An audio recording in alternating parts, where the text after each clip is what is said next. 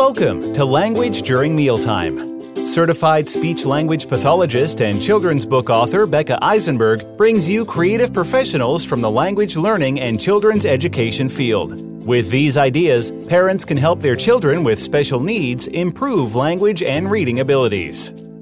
Hi, my name is Becca Eisenberg. Welcome to my podcast, Language During Mealtime, episode number 68. Today, I'll be interviewing Holly Sharp.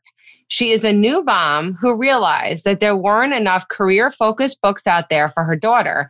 So she wrote Dream It and Do It, a collection of 100 short stories based on real people who have followed their dreams. To learn more about Holly and her book, check out her website at dreamitanddoit.com.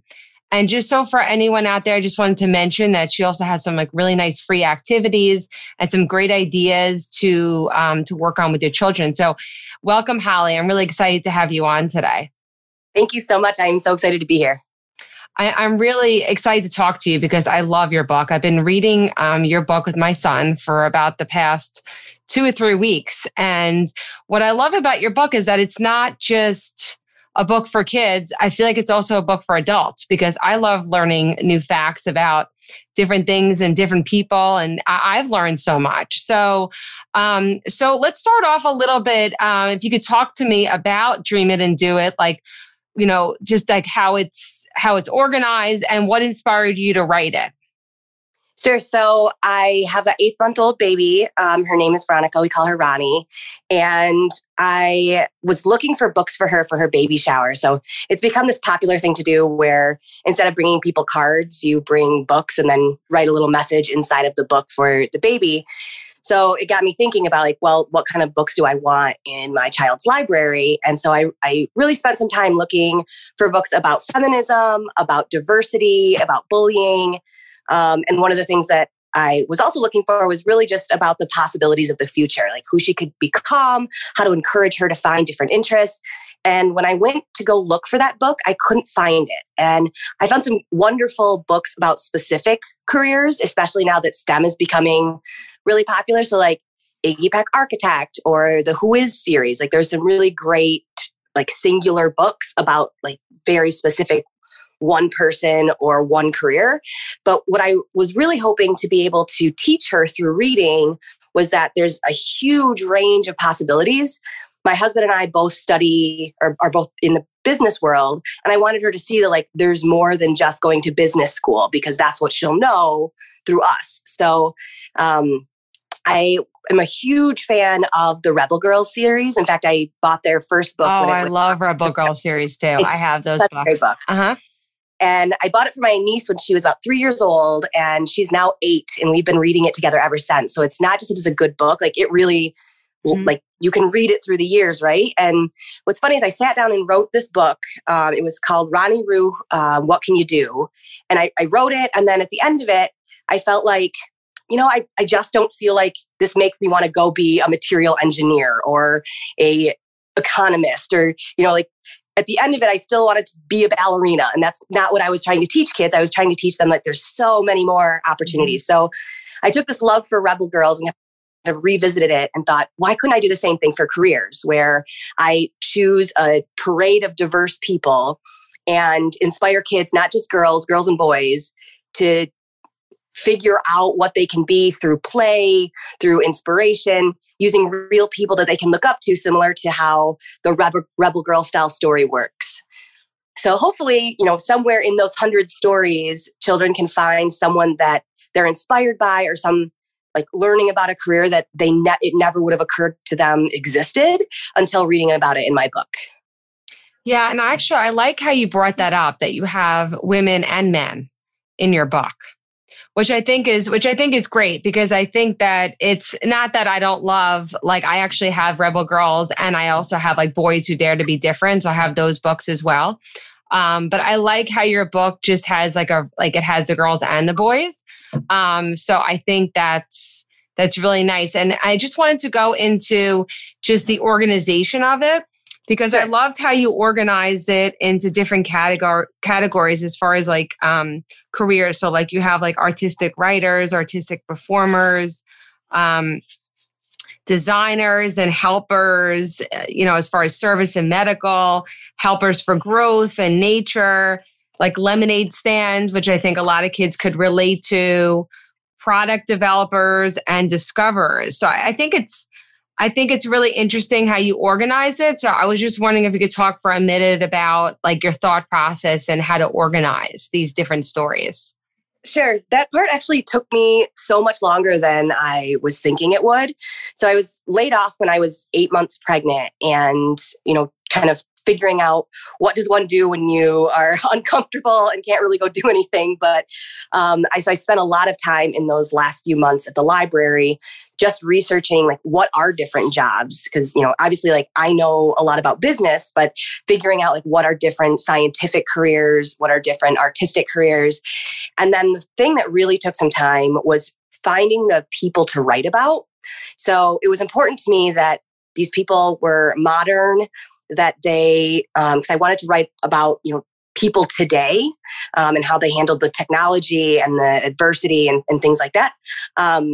And I wanted it to be in their own words. So there's a lot of people that have biographies written about them or articles written about them, but I wanted to learn about them in their own words. So I searched for people who were either in a documentary or wrote their own autobiography or gave a talk somewhere.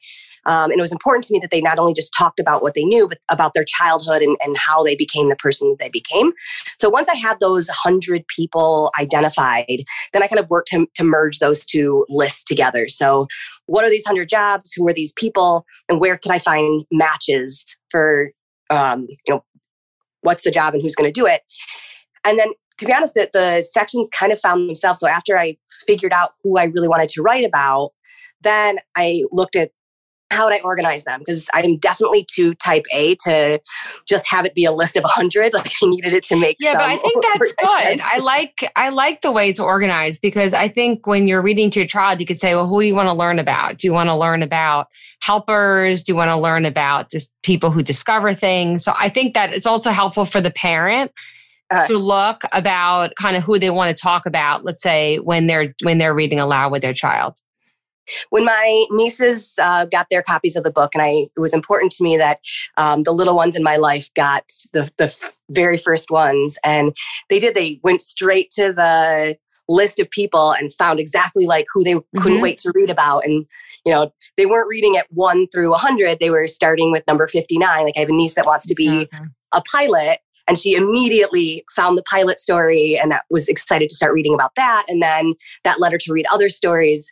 So yeah, I hear what you're saying. I agree with that it's nice for kids to be able to kind of dig into the areas. And frankly, like if you're interested in artistic type, like if you want to be a photographer, well, maybe the whole section will help you see that there's a lot of other ways to use your creativity outside of the one thing that maybe you're interested in. Yeah. And also, I just also want to note, I love books that have like these short stories because, even though during a pandemic, things aren't as busy as it usually is, I feel like when I'm reading, let's say like during mealtime, it's nice to read like 1 or 2 stories and to just reflect on those people. Because I know sometimes people it can be intimidating sometimes, like if you have older kids to have to read like a very long chapter book. Like, oh, we started it and then we didn't finish it.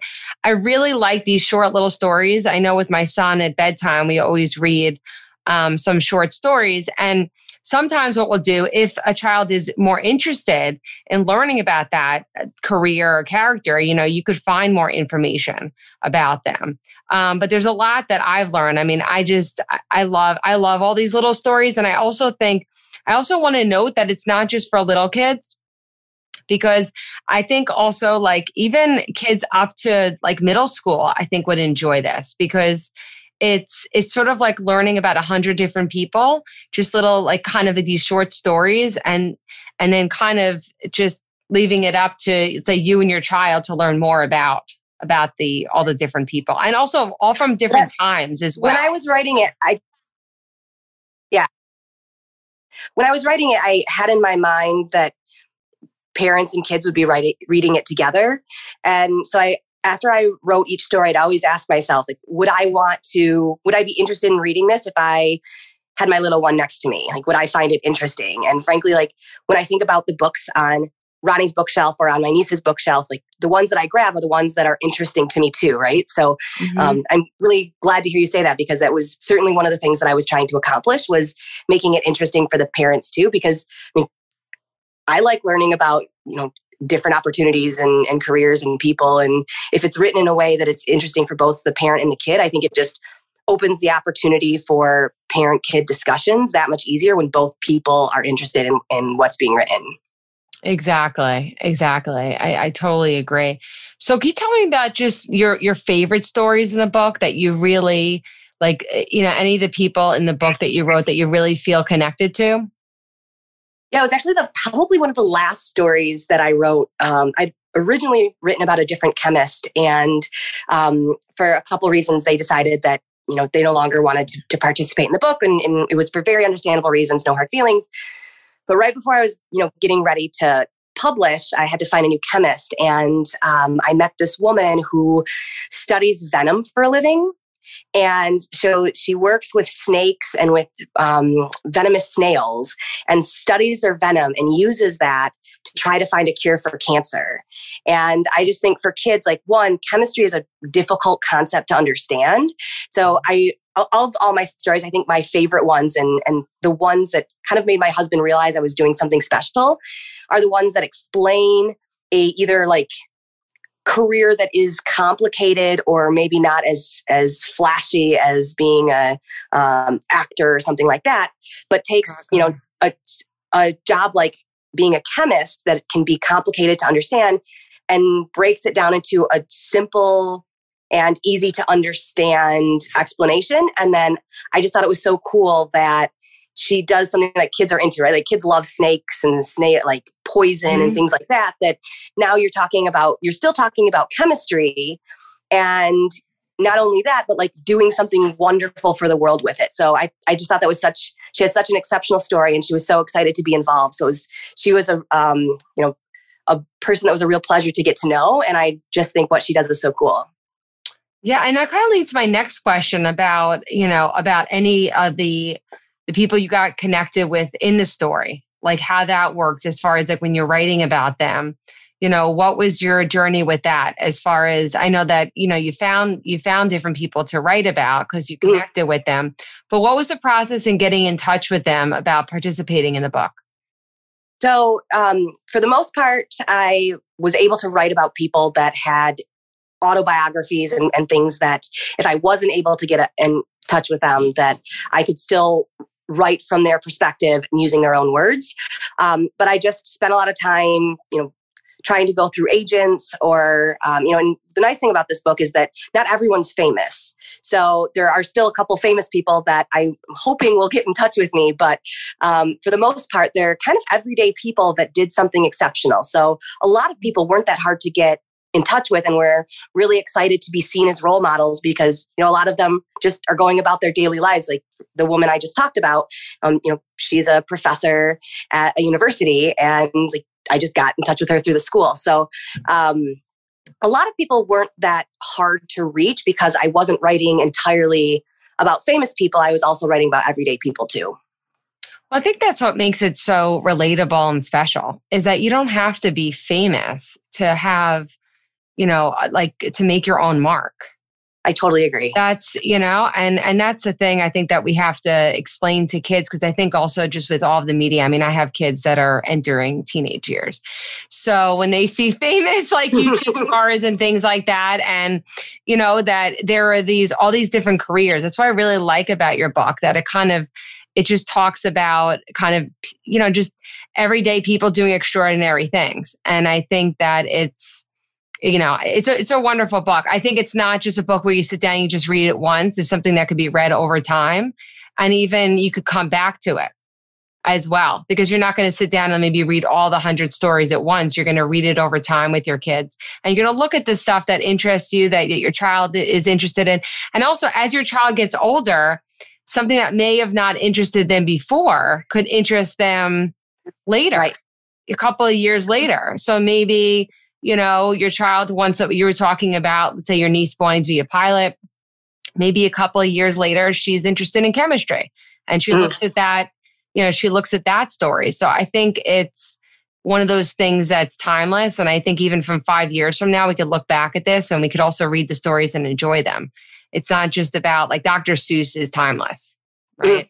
So I want to just talk about my last question is about the illustrations, because it's interesting. Your illustrations are interesting. And I was wondering about, what your thought process was in how you wanted to represent the different people in the book. Like, what was your thought process with that? Yeah, actually, as I was interviewing illustrators, I used one real person's picture, and then, obviously everyone had a different take on how to illustrate. And what I found was that I really wanted to keep the pictures as realistic as possible, but still have them illustrated, because I thought about using pictures, but then it just felt too much like a textbook. Like, I still wanted it to feel like a bedtime storybook, but I felt like if they were made to be too whimsical, that it would start to feel more like a fairy tale. And for me, I didn't want it to seem unattainable. Like, I didn't want it to seem like some far off princess in a castle. I wanted it to seem like, oh, that could be me too. So I really tried hard to work with my illustrator to keep the illustrations somewhat realistic while still being fun for kids to look at. Yeah, I think they're really unique. I really like them. So actually, I did have another question, because I wanted you to talk a little bit more about what was interesting is that on your website, you offered, all different versions of your book. So I was wondering if you could just talk a minute about that, where you have like a whole collection, but then you could also buy separate books that are kind of categorized, or I guess, according to career. But if you could talk about that a little bit more. Sure. So, the reality of being a self-published author is that in order to sell a 100-page colored book, I had to sell it for more than, frankly, I wanted to when I set out to write this book. And I just felt like kids whose parents couldn't afford a $30 book should still have access to this information. And so maybe you couldn't buy the whole book at once. So I tried to pare the book down into sections. So there's 3 books that the 3 books have all the same stories as the large 100 collection, but I wanted to make it as accessible and attainable as possible to all kids. And maybe libraries couldn't take the whole book, or maybe like certain schools wanted to focus more on the STEM type of careers. So that might be a better fit for schools to take. So I really just wanted to make it as accessible as possible for people. Right. So thank you so much for today. Is there anything else that you want to talk about before we finish up? Yeah, I think the last thing I wanted to say was one of the things that was important to me in writing this book is that I think that kids learn so well through play. And so each of the story kind of ends in a way that you can go start having an interest in that particular career. And I have this daydream that parents will use this book and, like, when their kids are bored, say, you know what, let's open dream it and do it, and flip to story 50 and see what activity there is. There's a free activity guide on my website as well. And I think that when kids start having interest, that's really where, my cat, begin to really figure out who they are. So hopefully, this book is more than just about reading. It's also about playing and kind of discovering what kids are interested in. Yeah, I love that. Well, thank you so much for today. And you could purchase this book where? We could purchase it through your website and on Amazon, or Barnes & Noble? That's correct. Yep. So the hardcover is available on my website and the paperback version's on Amazon. And it's a great gift, I think, for the holidays as well. So, well, thanks so much. I really appreciate you having me on. Yeah, no, thank you so much. I've enjoyed it. I've enjoyed talking to you, and I'm going to keep reading your book because we haven't finished it yet. So, thank you so much. I look forward to hearing from you when you get through it. Let me know what you think. Okay. All right. Thank you for listening today. Listen and learn with us at Language During Mealtime.